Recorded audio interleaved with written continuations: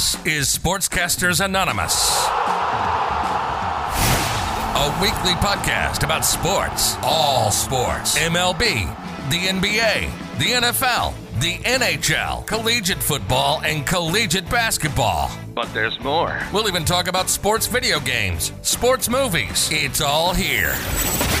You're listening to Sportscasters Anonymous on the Random Chatter Network, broadcasting to the globe from Jacksonville, Florida. This is Don and Chip. What's up, everybody? How you doing? Thank you for joining us. Another episode of Sportscasters Anonymous. This is episode number 29, recorded on November 9th, 2020. I'm Don. He's Chip. How's it going, my man? It's good. It was a wild and wacky weekend. There were a lot of semi-almost upsets. A lot of teams played way out of their minds. Some blowouts. But all in all, it was a very crazy and wild weekend. Not much to report about as far as news. So we can get right into it. Starting with how you can contact us. As always, you can contact us at our email. My email is chip@randomchatter.com, or you can contact Don at his email, which is don@randomchatter.com. You can follow us on Twitter at SportcastAnon, ANON. You can also join us on Discord under Random Chatter, where there's sports and pop culture talk. You can support us on Patreon under Random Chatter, and you can certainly buy our stuff at randomchatter.com/store. As well as you can find our podcast on Anchor.fm, Amazon Music, Audible, Spotify, YouTube, and Twitch. Bam. Man, you got this down to a science now. I know. I could just stay silent the rest of the show. Right? Well, man, like we said, we got there's not too much news, but definitely a wacky and wild week in the NFL. Yeah, I mean, I think ultimately the craziest game of this past weekend had to be the Pittsburgh Steelers versus the Cowboys, and the Cowboys almost beating the undefeated Steelers. That was just, for someone who watched the game, I almost say that it was not necessarily that the Cowboys played better. It was that the Patriots played just that bad. You said the Patriots. Sorry, I watched the Patriots. I meant the Steelers. So they still can't get rid of the Patriots on the mind. I mean, the Patriots playing Jets right now, so I pulled up the scores and everything like that as I was doing pre-show, and the Patriots name had to be there, so I was thinking Steelers, but I said Patriots, so I do apologize about that. So okay. Yeah, the Steelers, but so they ended up pulling it out at the end and winning. In like a last couple minute touchdown, winning by 5. So I think you and I are in agreement that when I looked at the score at the half, I went, "What in the heck is going on?" The Steelers did not look like a 7-0 football team at all. They didn't look like a 7-0 football team from the get-go. Their first 5 possessions, it was like punt, turnover, punt. So it was pretty awful.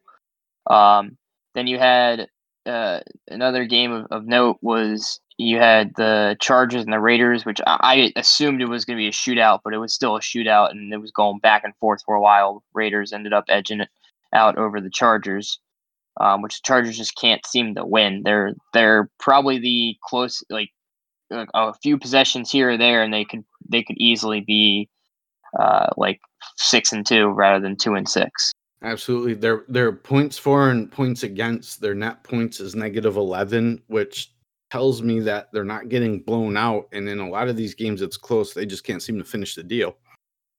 Yeah. And then another crazy game and almost huge upset, Panthers Chiefs. I don't know what Matt Rule is doing down in Carolina, but their team looks scary, especially now that they got Christian McCaffrey back. That team looks scary.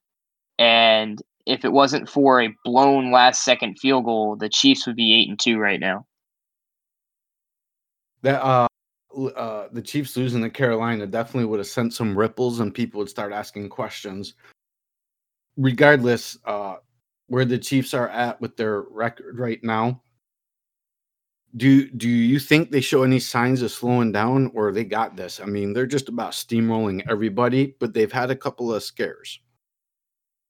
I think it's with like every team. There is one style of play, or there is one. If your team has the right makeup, they can upset you. And I think with the Chiefs, if you have an offense that's balanced, that has a good running game, and you have a good threat to throw it, the Chiefs really struggle.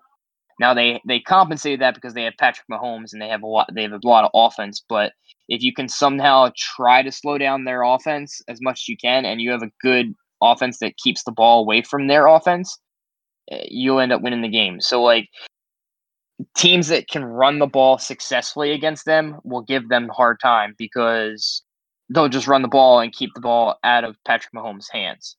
I think that they have a very young team and they have a very talented team, but I can easily see them going to like a championship and getting upset by some of the other teams that are there. I could also see them winning it and going to the Super Bowl. So like I think they're going to be predicated. I don't want to say they're a shoo-in to go to the Super Bowl, but I would say they would be predicated from the matchup that they're going to have. Okay. Like if you put them up against the Titans, I think the Titans would give them fits just because they have Derrick Henry, and they would run Derrick Henry into the ground. And if the Tennessee Titans can, create lanes for Derrick Henry, it's going to be a long day for the Chiefs, and it could very well come down to a one possession game at that point. All outstanding points, 100%. So I want to swing back to the Steelers for a minute. Steelers are now 8-0, but there are still people out there that are non-believers. So now we're at the halfway point of the season. Are the Steelers the real deal? All right, so let's break it down this way. Let's look at their schedule and who they've played, because that tells you more about that team than, and you can do the eye test and you can look at it that way. But if you look at who they played and how they played against them, so let's start off. They start off the first game against the New York Giants. Well, we know what the New York Giants are, so that should have been a win. They played the Denver Broncos. We know what the Denver Broncos are. That should have been a win. They played the Houston Texans. Again, not a very superly elite team. They should have won. They're not the Texans of last year or seasons past. That goes without question. And I think this was still when they had Bill O'Brien as their coach. Yeah. Then they have a bye week. Then they go and they play Philadelphia, who, again, at the time were banged up and terrible. Now, mind you, all of these games are pretty much one-score games, except for the first game against the Giants was a 10-point game. Then they blow out Cleveland, a divisional game. And that was a day that Baker Mayfield got benched in the third quarter. So, yeah, not playing well. Then they go and play Tennessee. Okay, this is the real first elite team that they're playing against. The first actual challenge. Correct. And they won by 3. So at this point, they're 6-0. Then they go and they play Baltimore, where they won by 4, but they won by 4 because Lamar Jackson blew it at the end of the game. So they were when Lamar Jackson was a couple of plays away from scoring and ending that game, but he didn't. So you give them that win. So, and then they just played Dallas. So they really have only 2 quality wins in their 8-0 schedule that you look at for the first half. So you can see why people would say that they aren't really the real deal, because their competition hasn't been that great. And all in all, you look at their entire schedule from top to bottom, it's not spectacular. They have a potential to, if you look at the rest of the teams, go 14-2, 15-1. So there's one team with the remaining schedule. I told you I've got it circled on the calendar, and that's Week 14 at Buffalo. Yeah, and Sunday Night Football. I haven't heard any reports, but I would be curious to see how Roethlisberger's doing, just because of he got injured over in the Dallas game with his knee, and it did not look good. Hyperextended, twisted, however you want to call it. It didn't look good, and he was you could see him hobbling, and he was trying to stick it through, but it did not look good. And if they lose Roethlisberger, all bets are off at that point because he's the only one that can really run that offense. But you got to look at it this way. So their next games are Cincinnati and Jacksonville. And I guess we can both agree that they would win both those games. Yeah. Barring a collapse like they did against Dallas. But those are two games that they can definitely win. Then they're going in Thursday, Thanksgiving Day, I believe that is, against Baltimore. They're the night game on that. That's going to be competitive. It should be very competitive, especially if it goes the way the last game went. So looking at their schedule, then they play Baltimore, then they go back and they play Washington, then they play Buffalo, then they play Cincinnati, then they play Indianapolis, and they play Cleveland. They're out of that entire schedule, there's really only 3 games that I'm circling that they could potentially lose. And I think they lose 2 of those 3 games. I think they lose to Buffalo. I think Buffalo will beat them. I think they'll beat Baltimore, and I think they'll get to 14-1, and then they'll start resting their players, and then they'll lose to Indianapolis in like kind of a junk game where Roethlisberger doesn't play and Connor doesn't play, and they're kind of resting their players at that. Basically, that they're going to have it locked up, and they'll be like, all right, we'll rotate guys in, maybe let them play a quarter, and then put the backups in, because at that point, the games will be meaningless. Yes, correct. Okay. So I still don't think that they, and it may come down where they need those last 2 games, but I still think they go 14-2, and I still don't think they make it to the championship game. I think they come out, they lose in the divisional series. Especially if they have to go up against Kansas City, I think Patrick Mahomes, they really struggle with a team that can spread you out, and that is the epitome of what the Kansas City Chiefs will do. They will spread them out, and it'll end up being a shootout. And I don't see the Steelers having enough firepower to keep up with. Patrick Mahomes is one of those quarterbacks you don't want to be in a shootout with. Yeah, absolutely. You'll lose. Absolutely. The money will be on him 95% of the time. Let's jump over to the AFC East, and we're not going to talk about my 7-2 Bills. What I want to talk about, and the big surprise this season, the 5-3 Dolphins. That's right, I said it. 5-3 Dolphins. What's your feeling on this team? So let's put it this way: they might be 5-3, but do we really think that they're going to make one of the wild card spots when you have? Like, if you go through the standings, you have so many other teams that are right there with them that are probably going to be better than them by the time the season ends. So, like, you have 6-2 Baltimore, you have 5-3 Browns, you have 5-3 Colts, you have the 5-3 Raiders. Like, all those teams are better than the Dolphins, hands down. So I think the Dolphins will be competitive there, but I don't think that they will make the playoffs. The fact they had back-to-back wins against the Rams, and it was the Miami defense that got the job done there, and then squeaked out a win against Arizona, and I think we were all kind of shocked at that one as well. Going forward in the back half of the season, they've got the Chargers, the Broncos, the Jets, the Bengals. That's up to week 13. Now you get to where the rubber meets the road. Week 14, home against Kansas City. Week 16 at Las Vegas. And they close out the season week 17 at Buffalo. A very tough way to finish the season if you're trying to compete. Yes, absolutely. And I think they're going to come down to earth. I think Tua's still a rookie, so he's playing pretty well out of his mind. Or not necessarily out of his mind, but he's playing very well for a rookie. But I don't see that sustaining. They're going to throw things. Different defenses are going to throw a lot of different things at them, and it's gonna come crashing down for them, unfortunately, quite soon. And changing gears to the NFC South in that Saints-Buccaneers game last night. Good Lord. I told you earlier today, when we were at work.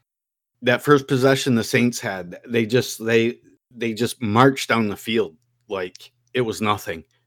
And I saw that and went, and this is how the game's going to be. I did not expect the Buccaneers to get blown up the way they did. They did not seem to have an answer for Drew Brees or Alvin Kamara or anybody else on that team. They just seemed confused.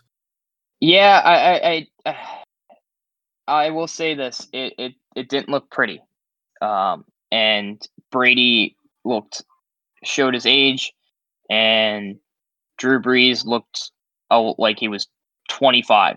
The way he was throwing the ball around, like it was with all the weapons that they give Tom Brady, and it honestly it really wasn't Tom Brady's fault most of the time. Like Gronk dropped an easy touchdown. Gronk dropped a couple other balls. He was putting them there, and then he made some. He started forcing things, and he threw a couple interceptions. And I think a lot of that was a product of him trying to like overcompensate for things. And I don't know. They did not play well at all last night. So I am one of the last people in the world that will ever defend Tom Brady. But looking at the tape on some of their games and whatnot, Tom's getting the ball to where it needs to go, but these receivers are not hauling it in. I mean, he's still dropping some dimes, and these receivers are just bobbling these balls. Yeah, I mean, he's definitely doesn't have the surefire hands that he had in New England. Let's be honest, for any quarterback to be successful, you have to have receivers that catch the ball. No matter how great of a quarterback you are, you're not going to be successful if your team is not catching the ball. And that's been prevalent for a lot of the losses that the Tampa Bay Buccaneers have had, is that their receivers haven't caught the ball. Well, we still got half a season to go. We'll see if anything changes. They thought Brady was really going to be like pump the franchise up and lead him to the promised land. And again, I got to say for a good part of the season here, it looks like Tom's doing his job, but the receivers aren't pulling through. So I would like to I'd like to be in the locker room. People are going to go, well, there you go. There's Brady. He's showing his age. And like I said, I'm the last to defend him, but I'm looking at some of this going, that ball should be caught. It's right in the numbers. How are they dropping the ball? So we'll see. Yeah, go ahead. Yeah, I always go by the mentality that if the receiver gets his hands on it with the way the gloves are made, like if you ever put on NFL wide receiver gloves, like those things are sticky as hell. So like if you get your hands on the ball, you should catch it. That's kind of like the fact that you see like these ridiculous one-handed grabs, like Odell Beckham style, like over his head and stuff like that. Like that stuff's great and all, but like if they were not wearing those gloves, like those catches would never happen. Like those gloves are designed to basically suction cup the ball when it comes in there. So, I just think that if the receiver gets his hands on the ball, he should catch it 95% of the time. I mean, it's a basic fact because you can be the sitting on the couch trying to call how you see it and whatnot, but it's like these guys are pros. If the ball is there, if you have two hands on the ball, you should be pulling that in. Period. Yes. So, but moving on from this weekend, we had some interesting comments from a from a Hall of Famer. I shouldn't say former Hall of Famer, but from a Hall of Fame quarterback. Mm-hmm. So, for those that know, when Eli Manning got drafted, he did not want to play for the San Diego Chargers. At the time, it was San Diego Chargers. He wanted to play for the New York Giants, so he weaseled his way into a trade and ended up getting traded and all this stuff, and then ended up being the franchise quarterback for the New York Giants. So as it stands now, it looks like the Jets are going to get the number 1 overall pick. And Joe Namath threw out there, because there is also a lot of talk about Trevor Lawrence, who is the projected number 1 pick. I think we can all agree on that. He will be the number 1 pick. That he may either stay for his senior season to not go to New York because nobody really wants to go to the Jets, or he might demand a trade away from the Jets, kind of the way Eli Manning did it. Mm-hmm. What is your thought process on Trevor Lawrence and what he might do? Tricky stuff. I mean, you covered it both ways. And Eli didn't want to play in San Diego. He went to New York. If you remember years back, Brett Favre didn't want him to be in Atlanta, went to Green Bay. If you're Trevor Lawrence and you're looking at it and you're going, okay, the Jets look like the landing spot. You could play your final year eligibility. But the problem is, you and I have talked about this before, you play your final year of eligibility, you risk getting injured. And that hurts your draft stock. If you get drafted and there's no partners and you go to the Jets, you have to ask yourself, are the tools around me to have a good career? So, I mean, I guess that what will determine what happens is if they decide Trevor Lawrence is going to go in the draft and Jets are like, that's our guy, you better get a lot of draft stock for getting rid of Sam Darnold, and you better put tools around Trevor Lawrence, or you're going to sink his career before it even starts. Yeah, and as good as Trevor Lawrence is, he might be able to elevate your team a certain amount, but the way it's set up in the Jets, I don't think Adam Gase is a good coach, and I don't think you're going to waste very early developmental years while he's with the Jets. Correct. And looking at the teams that might go up and grab him, I think Atlanta, although they keep winning, is a real possibility. I think he would thrive in Atlanta. I think that would be a great situation for him. So how do you, let me ask you, so do you see it kind of like a Favre Aaron Rodgers scenario? Like Matty Ice still has some fight left in him. Atlanta is winning, but not what they want. So do you maybe take a gamble and go, we'll take Trevor, but we're going to sit him down behind a franchise quarterback for a year or two, let him slowly develop, kind of cut his teeth a little bit, and then decide, okay, it's time? Or I think that's the best. I am not a big fan of starting rookies from day one. I don't think that unless it depends on what team they're playing for. If you have an established veteran, having them sit for a year or year and a half, or I think is better than just starting them from day one, because yes, they're trying to learn the game, and the best way to learn the game is to do it. But at the same time, you might end up causing more issues when it's all said and done. Trial by fire rarely works in the NFL. Rarely. Yeah. So I'm not a fan of players trying to dictate where they're going, and I don't think it's something that players should definitely do. But for Trevor Lawrence, if I was him, I would probably stay another year in college. And then see what comes about the next season? Yes. Gotcha. Fair enough. And then we had the first major reaction to the an NFL team not following protocols. So here it comes. So as we know, there's with everything there's COVID protocols that the players are supposed to follow. So the Las Vegas Raiders a few weeks back did not follow those and were seen in public without masks on. They were seen walk around the facility without wearing their mask properly. So a lot of the coaches had been fined, but this is the first time a team has actually been fined, and it's pretty steep fine and steep sanctions. So the Raiders themselves have been fined $500,000 and stripped of the 6th-round draft pick. John Gruden was fined an additional $150,000.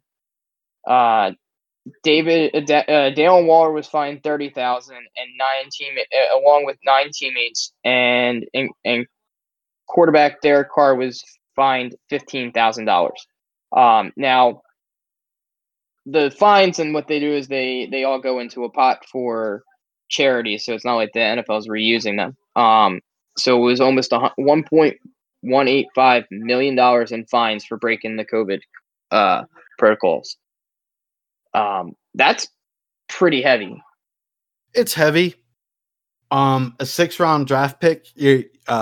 Let's be honest. You'd be like, okay. It's somebody you're probably going to draft and cut anyways. True.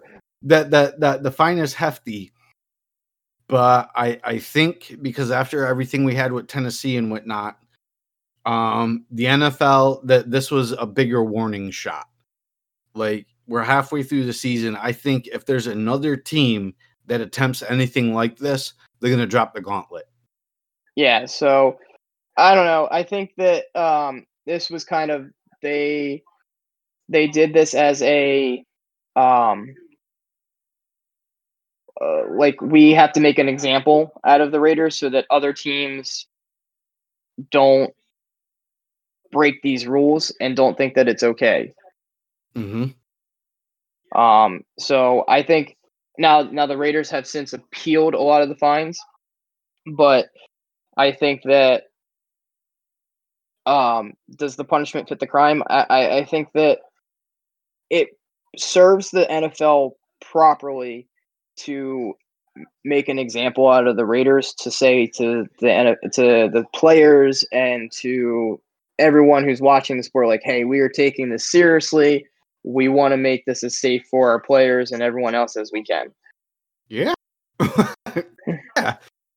Like I said, if another team kind of flouts the rules a little bit and whatnot, I think what you saw for the Raiders is going to be nothing to what the next punishment comes down for. Oh, absolutely. Absolutely. They're going to start getting more than just one draft pick. They're going to get higher monetary values. It's going to get pretty insane. Yep. So hopefully it ends there. Yeah. Ends there. What else we got, man? So I got a question for you, and this kind of goes off it because we had two very noteworthy receivers come out of, I guess you say, semi-retirement, that were gone from football for a couple of years. Who do you think is going to have the biggest contribution going forward? Antonio Bryant or Dez Bryant? Or Antonio Brown or Dez Bryant, excuse me. Here we go. Let the debate begin. I think if you have to look at what team has it together and what team doesn't, I think Dez Bryant will have a bigger impact on the Ravens than AB will on the Buccaneers. Initially. Like we were talking about the Buccaneers, and they just seem like discombobulated. You've got AB there. He caught a couple of passes the other night, and the catches that he did make, that was the AB we remember. But Baltimore seems to have it more together than Tampa. So I think Dez Bryant would be the bigger contributor right now. Yeah, so the way I look at it is this way, because I go back and forth with it. You have Antonio Brown with probably one of the greatest quarterbacks to ever play the game. And they have so much other talent on that offense, I think he gets lost. Whereas you flip it over to the Ravens, they have Lamar Jackson, who's probably one of the best young talents out there. And they have no other receivers. They have a good tight end and decent receivers, but no, like, break the bank, kind of like these are stud receivers. And Dez Bryant's coming in. Now, Dez Bryant was out of football longer than Antonio Brown. Yes. But I think we can both agree that Antonio Brown is a better wide receiver than Dez Bryant. Yes. But I think that Dez Bryant gets more of the balls and more of the opportunity than Antonio Brown. I think Antonio Brown, they'll throw him like 2 or 3 passes a game just to keep him engaged and keep him like, hey, we know you're here, kind of thing.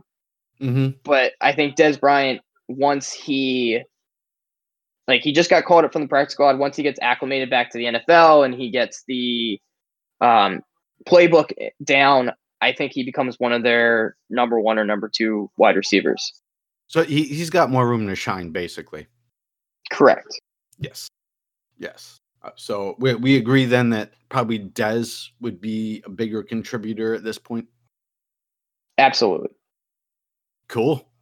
No disagreement there. All right. Yep. And then the last thing that I wanted to talk about, because I've been wanting to talk about this for a few weeks now, and this It's past been weekend burning you. It has. So I'm going to start out with what I want to convey with this topic, and then we can have a discussion back and forth.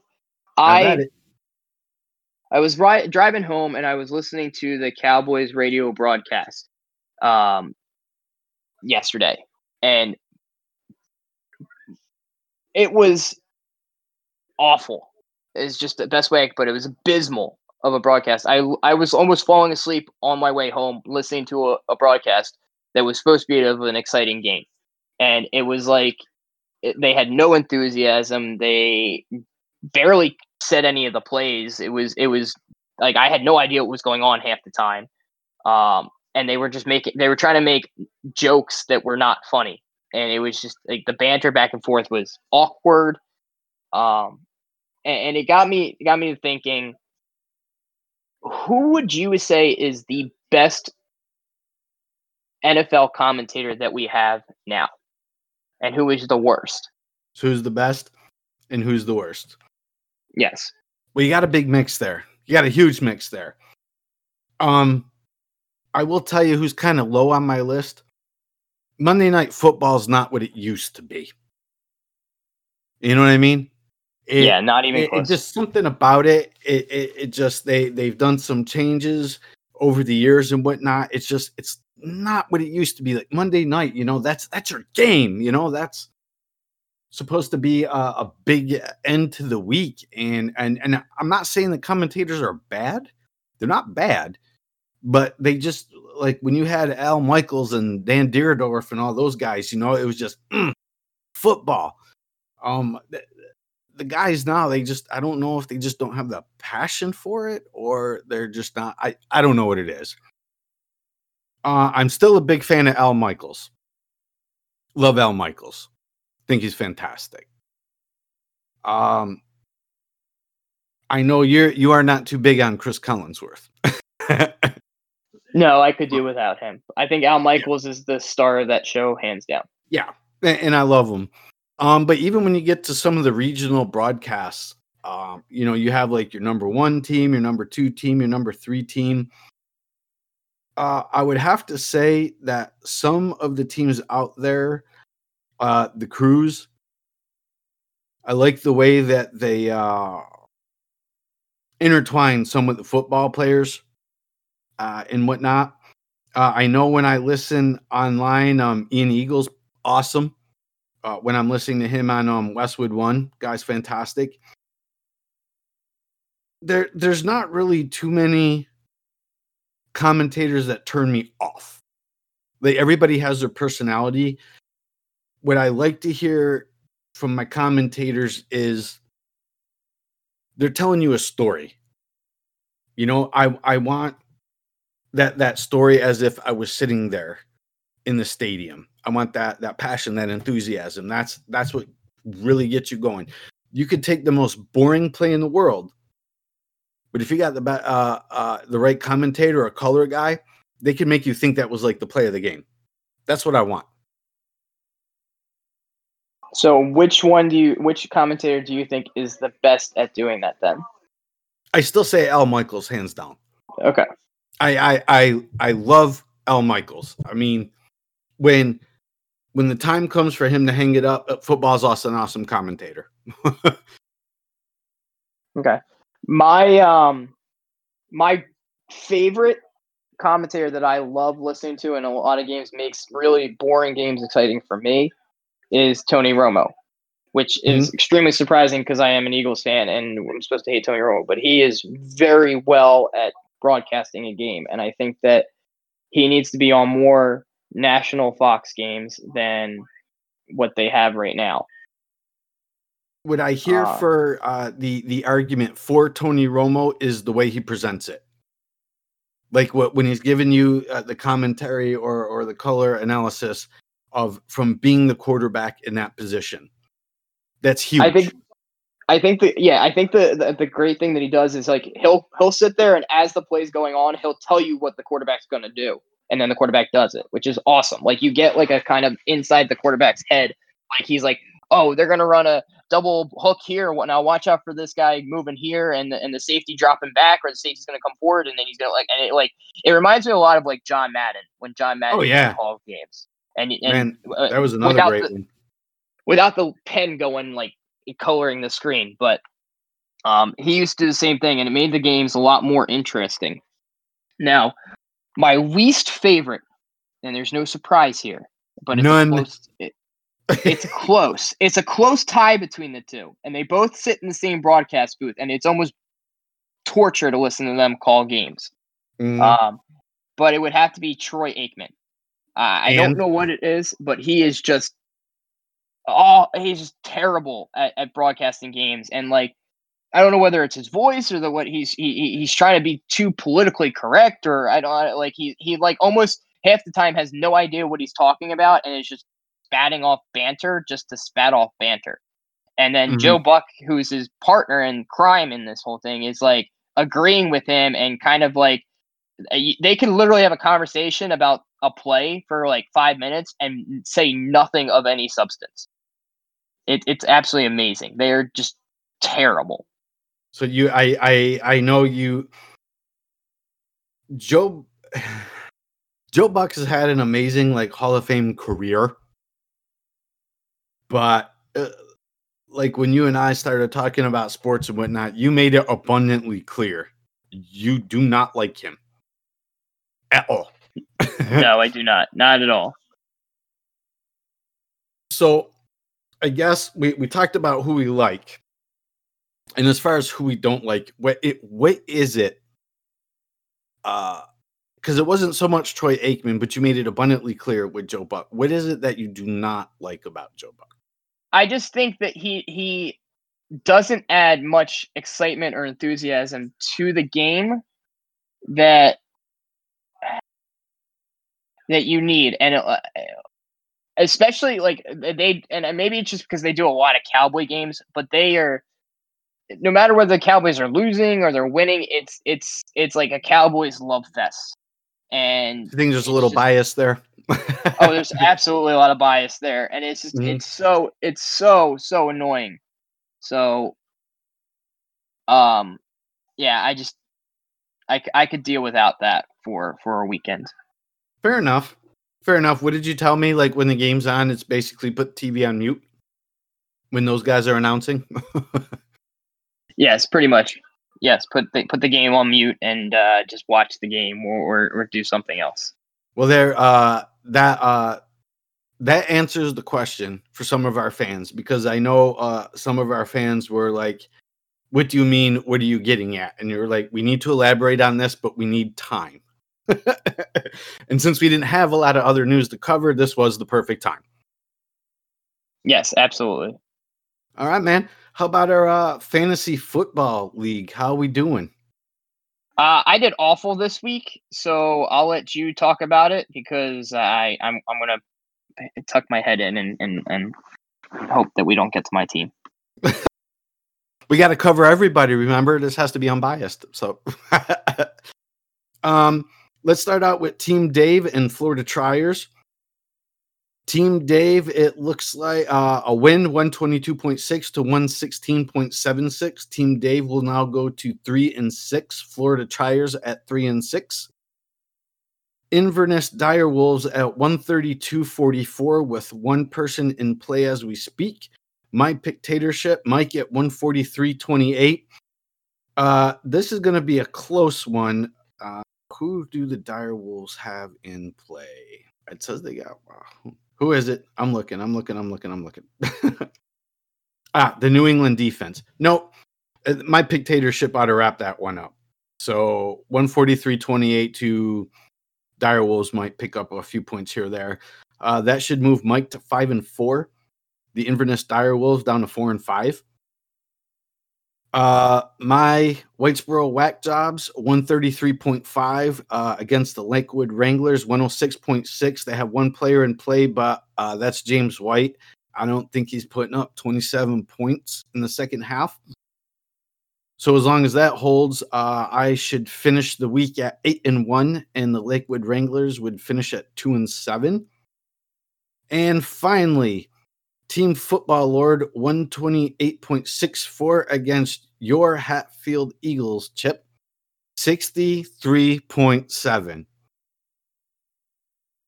Dead. Yeah. That win will move Team Football Lord up to 5-4. Chip, you're going to fall to 6-3. We talked about this morning. You managed to find every underperforming player for the week. Yeah, I don't really want to talk about it. Cool. So that'll wrap it up. That's a wrap. Yeah. Yep. So that's got all the football that we got for right now. NBA, bro. NBA. So the only news that we got for this week is they approved the new season schedule for next season, with a start date of, drum roll, December 22nd. Damn, like that's I like said, a couple weeks 7 ago. weeks. Not even but like they have the draft on I think the 18th. Then training camp's going to start like a week after that, and then it's a month of training camp until they actually have games played. Like, you're going to have games played at the end of December that are just going to look awful, like so uncharacteristic of the league, and like you're just going to have teams that have no cohesion. So what you're telling me is we're going to see a train wreck. Yeah, it's going to be very, very poor basketball. That's for sure. Well, I mean, this is put up or shut up. You'll see which team has got it and which team doesn't. You kind of throwing them in like that with very little preparation time. We'll see how it comes together based on last season's results and now the quick start date. This is a little bit early for this conversation, but who do you like? Who do you think, which teams right now coming off of last season in the postseason and coming into this season, which teams do you think have like that it factor where they can immediately hit the court and they're gelling?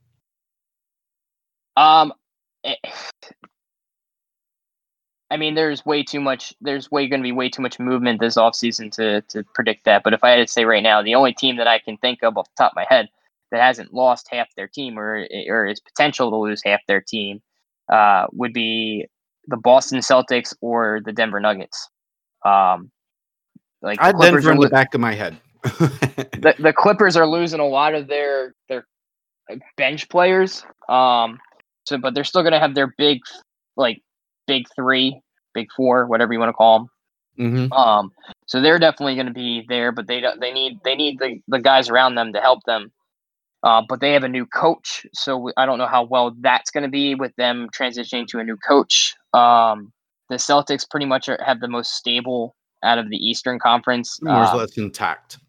Yeah, Milwaukee, you don't know. I guess you could say Milwaukee, but how is Giannis going to be like with the lack of talent that's around him? And I don't know. That's how that is going to be. That's the big question in Milwaukee. You could say Milwaukee. So I don't know. It'll be. We'll have a better idea, obviously, once the off-season transactions and whatnot take place. Yeah, absolutely. But it's good news that they were quickly able to vote on a start date and it didn't get delayed. So, that's definitely a positive. Time is money. Yes. Especially in this case. All right, cool, man. Well, we'll jump from that. And if we got any more big updates or transactions, anything taking place, we'll definitely bring it all to you. And I scratched my head when I saw this news for Major League Baseball. Yep. So the Boston Red Sox are hiring back Alex Cora as their manager, who they had recently fired a year ago because of the 2018 or because of the Houston Astros sign stealing scandal. he was suspended for one season. So basically, they just fired him for the entire season as to like not take the publicity. And they're like, all right, we're going to hire you back. Really strange how that transpired.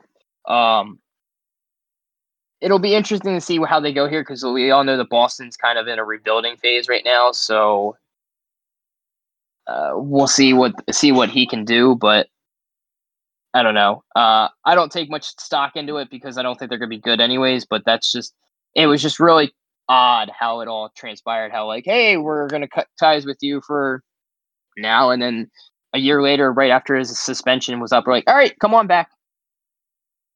Yeah, so it's like basically they just had a placeholder there for a season. Yeah, absolutely. So, I mean, given what he did with Boston beforehand, do you think this is a good move? I think it's a safe move. Okay, fair enough. I think there's familiarity between the manager and the team and the front office there. So I think that's in a crazy world that we live in now. I think that was more of the case than it was. This guy is a great manager, and we need him back. I think it was more of, especially if they're doing a rebuild. It's familiar. Correct. Both sides know what both sides want. So safe move, like you said. Okay, fair enough. And then more interesting news, President-elect Joe Biden, as it is now, barring anything crazy happening over the next couple weeks, but we're not going to get into that, was invited to Washington Nationals ballpark to throw out the first pitch when they host the New York Mets on April 1st. I think that was awesome and kind of cool. You don't see many presidents going out into a big stadium like that and throwing out a baseball. Most of them usually don't see it until after they retire, after they leave office. yes, you don't see it or while they're on the campaign trail. But yeah, it's been a while too. I think we've had other presidents throughout the first pitch, but it's been decades. I believe I'd have to go back and pull up the history on that one. Yeah, so the last one to do it was Bill Clinton. They did it at other ballparks, but also Gerald Ford, Jimmy Carter, Ronald Reagan, and George H.W. Bush. So Bush Sr. They all tossed baseballs while in office at other big league parks. So it hasn't happened in almost 20 years. There you go. Which is why it's crazy. Yep, absolutely. And I see my Yankees have made the news again, but yeah, not favorable news. Reason. Yeah. And I only heard about this because it was kind of a big storyline in Philadelphia. The Yankees have cut ties with a few of their minor league affiliates out of Staten Island and Trenton. And basically, when minor league teams are funded by the major league team. So when they cut ties with them, it basically everyone in that clubhouse goes to the unemployment line. I don't know if this was a cost-cutting move that they did because of COVID, but it sucks for all those minor leaguers who were on the team and the staff because now they have to go find new jobs. So it was kind of blindsided. Everyone was shocked. Was the general sentiment that was taken to through social media and the news outlets. Kind of a tough time for them. Yeah. I guess the Class A club that was in Staten Island for like 21 years. They're moving up to Hudson Valley. They were previously an affiliate of the Rays. And the Staten Island Yankees said they were basically taken off guard by it. Like there didn't seem to be much of discussion there. And then, boom, a final decision was made, and they didn't even really get notice of it. They got it by reading a statement from the Yankees on social media. Apparently, that's the way you do business now. So that is Hey, we do business through social media every other way. Why not firings and shutdowns? Yeah, well, that's what I'm saying. Even that's done by social media this day. I mean, the people that I feel sorry for, aside from the players, are the fans. You work hard to build a fan base, whether it's not like a major league ballpark. These minor league clubs, and the further back you go, like AA and Single A, you might get a few hundred fans a night, depending on the team that you represent. Maybe 1,000 fans a night. These guys are playing for a small paycheck. Those fans are really passionate. That they want to come to that game. They are happy to have a team there. So just to like up and move it sucks. So yeah, New York Yankees, you broke my heart. Sorry. Unfortunately, it probably won't be the last time that they do that. Thank you for that outlook. Speaking of outlook, give it in a quick synopsis of the free agency outlook. How do you think that? Do you think that teams are going to get a big paycheck, or they're going to spend a lot of money, or do you think that a lot of players that would have gotten a lot of money in previous years are going to kind of get smaller contracts? I think you're going to get smaller, if anything, just for this season, to kind of feel out once we get through the winter. And I can't believe we're still talking about this, but what does COVID look like through the fall and winter, getting into spring? Is it under control? Is next season going to be affected by it? Everybody's expecting next year to, like, whatever their start dates are, that they're going to roll with it. I would not be surprised if you see maybe smaller, how should I put it? Maybe kind of like what football did, kind of like a Patrick Mahomes thing. Maybe some good money contracts, but spread out over a longer time to kind of offset any losses that baseball might have from revenue. Does that make sense? Yeah. Instead of paying some of your top name players like the big money to land them there, be like, look, you want to get paid, we want to get paid. We're all in this situation together. So why don't we kind of spread it out, or maybe some sort of signing bonuses or whatever to offset it? I don't think you're going to see the blockbuster big money contracts that we have in the past. Not yet. I think baseball wants to take the temperature and find out how the season's going to play out, find out what sponsorships and whatnot are going to look like, and then go from there. Yeah, I think I think that it's definitely going to be a cut in spending for a lot of teams, and they're not going to want to give out these major hundreds of millions of dollars of contracts that they normally get. I think that a couple of players are going to get paid, but I think the majority of them are going to you're going to see a long, not a spending spree, but a long, drawn-out offseason of a lot of players not getting signed till right before spring training hits. Yeah, and I would not suggest for these players, if the players are smart, everybody wants to get their money. But I think if they're smart and management comes and goes, hey, we want you, but here's what we're offering. It's less than what would have been market value in the past, but you understand what we just went through. If you stick with us, we'll stick with you. There's got to be some incentive on the back end. I think some players would take that. All right, I'm not going to be playing for the big money contract now, but if I have a good season, and revenues are up and we get people in the stands and the teams are turning the corner, I think some of those teams will be like, if the player sticks with us, we're going to stick with them. And there will be some sort of compensation for them on the back end. Agreed. There's not much else to say that until it starts getting on and we get into the heart of free agency. Right now, it's just all speculation. Right. Then we have the NHL, which I throw my hands up at because literally absolutely nothing happened this week for the NHL. Quiet. So we're going to move on. We're going to go to our I'm just going to call it college topics because that's kind of where it's getting at right now. So college topics, college football, big game this past weekend between Clemson and Notre Dame, as well as Florida and Georgia. Notre Dame ended up winning against the Trevor Lawrence-less Clemson Tigers. It's a statement right there. So my question for you, does this affect the voting for the football playoffs,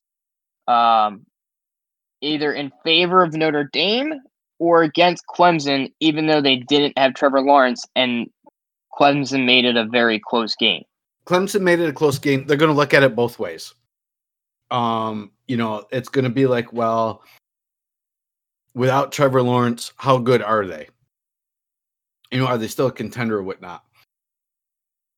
Notre Dame, surprisingly, they've been trying to work their way up the rankings and whatnot. And I mean, man, they got it. They got it this year. No doubt about it. The fact that the game was close, I don't think, and it was 2 overtimes, not 1, 2. 2. That's ridiculous. Why can't they end it in a tie like the NFL, man? The college polls, they would, my God, their head would burst if you had that. Tell me I'm wrong. No, you're not wrong, but I still think that they shouldn't have ties in the NFL either. But that's a topic for a different day. Yeah. The fact that it was a close game, 7 points, it was a 1 versus 4. If Clemson was number 1 and Notre Dame was like 15 and they came in and it would be a bigger upset. Clemson was without Trevor Lawrence. Notre Dame's playing good football. The game was decided in 2 overtimes by a touchdown. Yeah, so I don't foresee the polls moving too much against Clemson. Yeah, I think that you're going to. I'll be honest. I think the 4 teams that get into the college football playoffs, I think, are already written on the wall. I think they were written on the wall even before this season started. It's going to be Alabama, Clemson, Notre Dame, and Ohio State. Agreed. Everyone else 100%. Is playing for bowl position, but that's basically where it's gonna be it at the end of the season. So the loss to Notre Dame moved Notre Dame up from 4-2 and Clemson from 1-3. Or 1-4. So you're still in the top 5, and Florida and Texas A&M are knocking at the door. So in your top 5, we'll say top 6, right? Texas A&M, Florida, Clemson all have a loss. Ohio State, Notre Dame, Alabama are undefeated.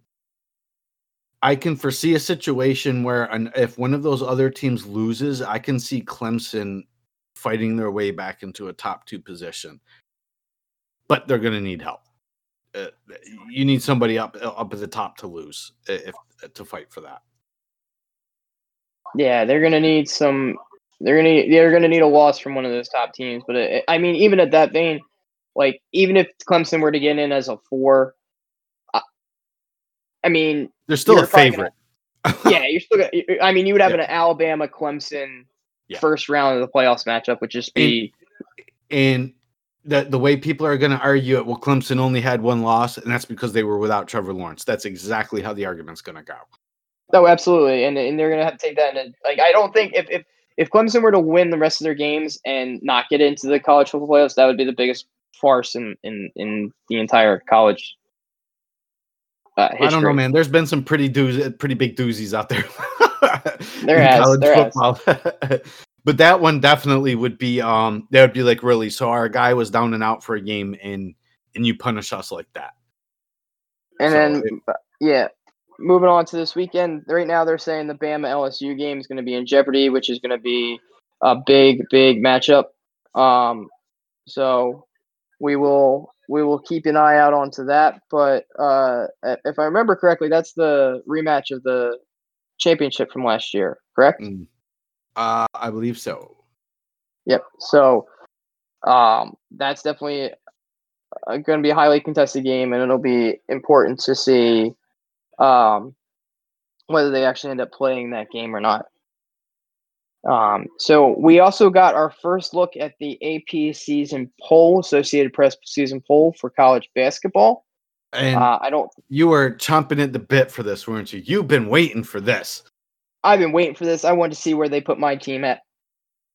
For those who don't know, I'm a huge Duke fan. And where did they put the Dukies? So the Duke for the AP poll is kind of low. They're at 9.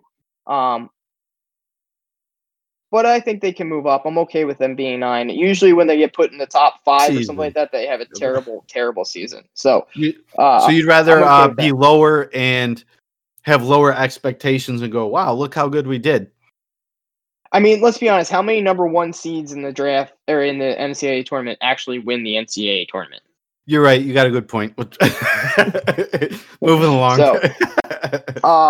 So in the years that they've been number 1 overall, they've lost before they even got to the Final Four. So as long as they win a championship, it does not matter. So you're happy. What you're telling me is you're happy with 9. You're feeling good with 9. I'm okay with 9. All right. So just to go off, we'll just do the top 10, which I think it's quite interesting because usually you have normally at the top of the list it's Kentucky, Duke, Villanova, Virginia, Michigan State. In some way, shape, or form, North Carolina is up there.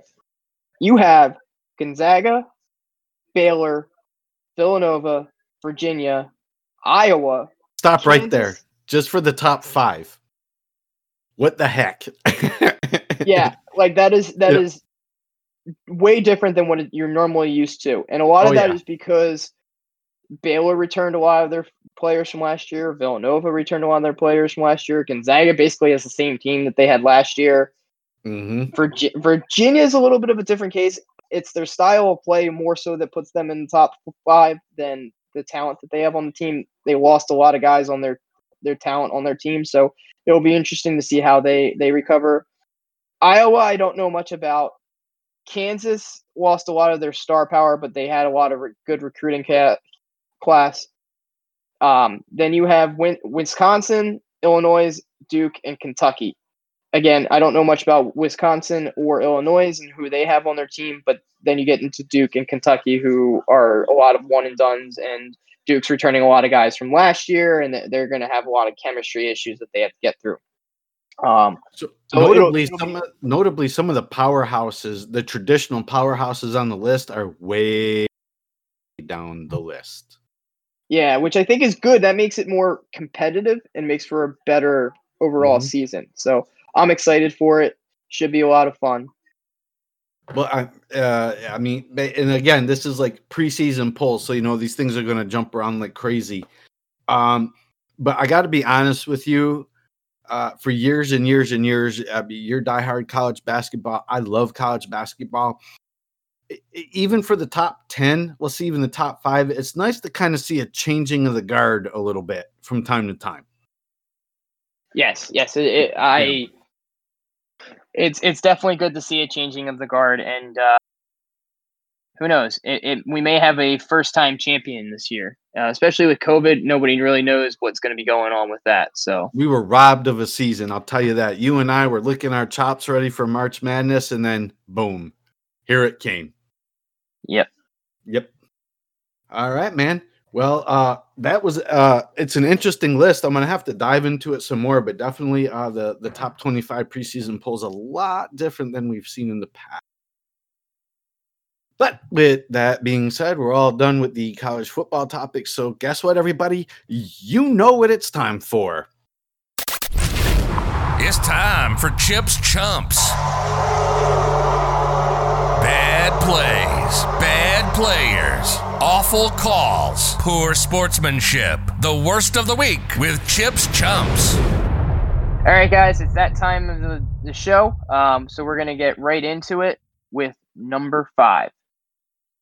So number 5 goes to a team that really should have blown out their competition this weekend, and they didn't even come close. It was a nail biter. They were awful. Nothing was working. When you have a 80-plus and a 90-plus kickoff return and punt return against you, respectively, Pittsburgh Steelers, I don't know what happened to you this weekend, whether you just kind of overlooked the Cowboys or what, but wow, you guys should have lost that game. So for that, moron. Number 4. So number 4 goes to the Florida-Georgia broadcast, and for one thing only. So one of the wide receivers for Georgia was running down the field on a 32-yard touchdown catch and kind of stepped wrong, injured his ankle, and all you could see was his ankle was straight and then it went sideways. And the broadcast kept, and I mean kept, showing him laying on the ground with his foot sideways. Oh my God, was it like, I'm okay with it because I've seen that a lot, but I know a lot of people that were super disgusted with that and cringe-worthy kind of material. And the fact that you guys kept it on there, it's like adding insult to the wound. I can never stand how you show like every angle of a person's leg as it's getting twisted into. Let's just say that their leg's broken or they suffered a gruesome injury. Like, you don't need to show it. Like, people don't want to see all that and like cringe and like, high shield their eyes. Like, nobody wants to see that. No one wants to see anybody get hurt. So for that, morons. Number 3. So number 3 goes to kind of a two-parter. It goes to Justin Turner and then the Major League Baseball for their reaction to it. So I didn't say much about it when it happened, but Justin Turner tested positive for COVID during the middle of the World Series final game. Yes, during the middle of the game. So he got pulled and put in the clubhouse and put in isolation. You think they would have stopped him there? No, as soon as they won it, he ran out of his isolation, so he wasn't in isolation anymore, and was running out on the field with the rest of his teammates without a mask, without any protection. So not only did he test positive for COVID, not only was he not wearing a mask, not only was he on the field with the rest of his teammates, but he was basically just shouting and yelling and screaming in close proximity to everyone. You think that the Major League Baseball would have came down hard with some type of sanction? We just saw that with the NFL. No, he apologized and they went, okay, moving on, and didn't give him any sanctions. Are you kidding me? What's to stop anybody else from doing that? Like, I understand you won the World Series. It's such a great honor and everything like that. But just Turner, put on a mask, put on a face shield, like put on a hazmat suit for all we know. Like, protect the rest of your teammates. Like, this could have ended up being extremely disastrous, especially with you passing it along to the rest of your team. Thank God you didn't. But, wow. Moron. Number 2. So number 2 goes to another kind of like stupid people being stupid. Goes to the Notre Dame fans. So as we reported earlier, Notre Dame beat Clemson, and the Notre Dame coach went to his players and said, as soon as that buzzer hits and we beat them, run off the field, because he knew that those fans were going to bum rush the field. And you know what happened? The fans bum rushed the field, and all the players got mixed in with the fans that hadn't been tested, and it's like you're looking for like a cesspool of COVID right there. So thank God no player has tested positive, and the school has come out they're going to test everybody that went to the game to make sure that this doesn't spread like wildfire. But the one thing that they don't want is large gatherings of people together in close proximity, because that's going to make the virus spread a lot quicker. Moron. Number 1. So number 1 goes to one of kind of an interesting situation, and I didn't expect this to be the number 1 thing that I put on my list, but as I was reading through the notes and I was getting all the articles, I came across this, and this just makes me like shake my head and squint and just go, really? So Seattle Seahawks quarterback Russell Wilson decided that it was a good idea for him to trademark the phrase "let Russ cook." Really? So that he can put this on cooking utensils, cookware, chef hats, aprons. Like, what? Why? I guess you have to be in Seattle to be a fan of Russell Wilson, but I would never, ever like have a apron that says "let Russ cook." First of all, my name's not Russ, so it would have made absolutely zero sense. No one would have known what it meant.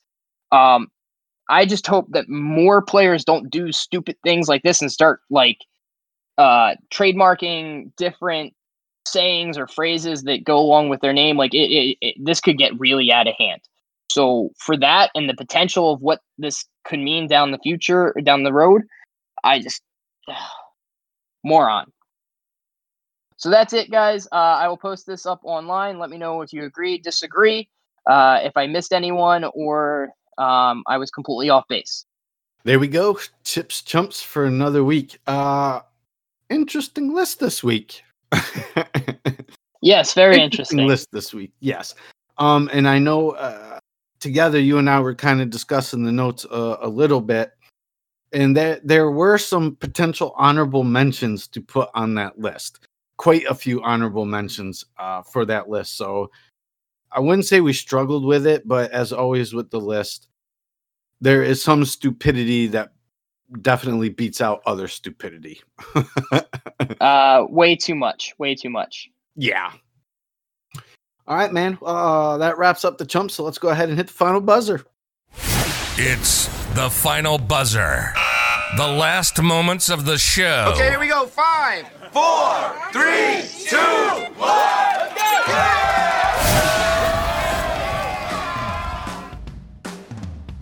All right, everybody, you heard it. We are at the final buzzer, the last few minutes of the show. Chip, a lot of good football discussion today, I would say. There wasn't too much news to cover in the rest of sport in general, but definitely a lot of interesting football. And we are looking forward to college basketball season. I guess if we're going to talk about Notre Dame and their victory, we need to talk about the movie of the week. So what do you have for us? Yep. So going off of Notre Dame's victory, this movie is a famous movie about Notre Dame, and I think is actually based off of a real story. This week's movie of the week is Rudy, which is a 1993 film that basically involves the unlikely football player, I guess you could call him, that walked on at Notre Dame and which hadn't been done ever, and basically worked his heart out for 4 years to try to make the team and practice with them, and never really got suited up for a game. And it goes through his trials and tribulations of trying to make the team and his personal demons that he had to deal with. So the quote of the week is probably one of the most famous scenes / quotes of the movie. And it goes like this: "You're 5'0", 100 and nothing, and you have barely a speck of athletic ability, and you hung in there with the best college football players in the land for 2 years. And you're going to walk out of here with a degree from the University of Notre Dame. In this life, you don't have to prove nothing to nobody but yourself." Super inspiring movie. I definitely recommend it for you. I love it. The story is fantastic. It never gets old. And it is very inspiring. It's one of those movies you can watch over and over and over again. Mm-hmm. If you need that warm, fuzzy moment, the movie definitely delivers. All right, man. Absolutely. Another week in the books. We are rolling along here. We are halfway through the NFL season. We got about 6-7 weeks to go before we kick off again with the NBA season. NHL, no idea. Then we're going to get a little break, and then it's back to baseball season again. It is nice to try to get the sports back to normal somewhat. It gives us a chance to digest the sports news, I guess you could say. Yes, absolutely. All right, man. Well, unless you got anything else to add? Nope. Ready for a relaxing week, and we'll be back here next week. Awesome. All right, everybody. As always, thank you for listening. We appreciate the following, and we're out. You've been listening to Sportscasters Anonymous. Your opinion may differ, but that doesn't mean you're right. Thanks for tuning in. We'll be back next week. We hope you were intrigued or at least entertained. You can find the podcast on all the major networks. Find us on Discord and Patreon at Random Chatter. Hook up on the website at randomchatter.com and browse through the merchandise at randomchatter.com/store. We'll see you next time. This is Sportscasters Anonymous. Signing off.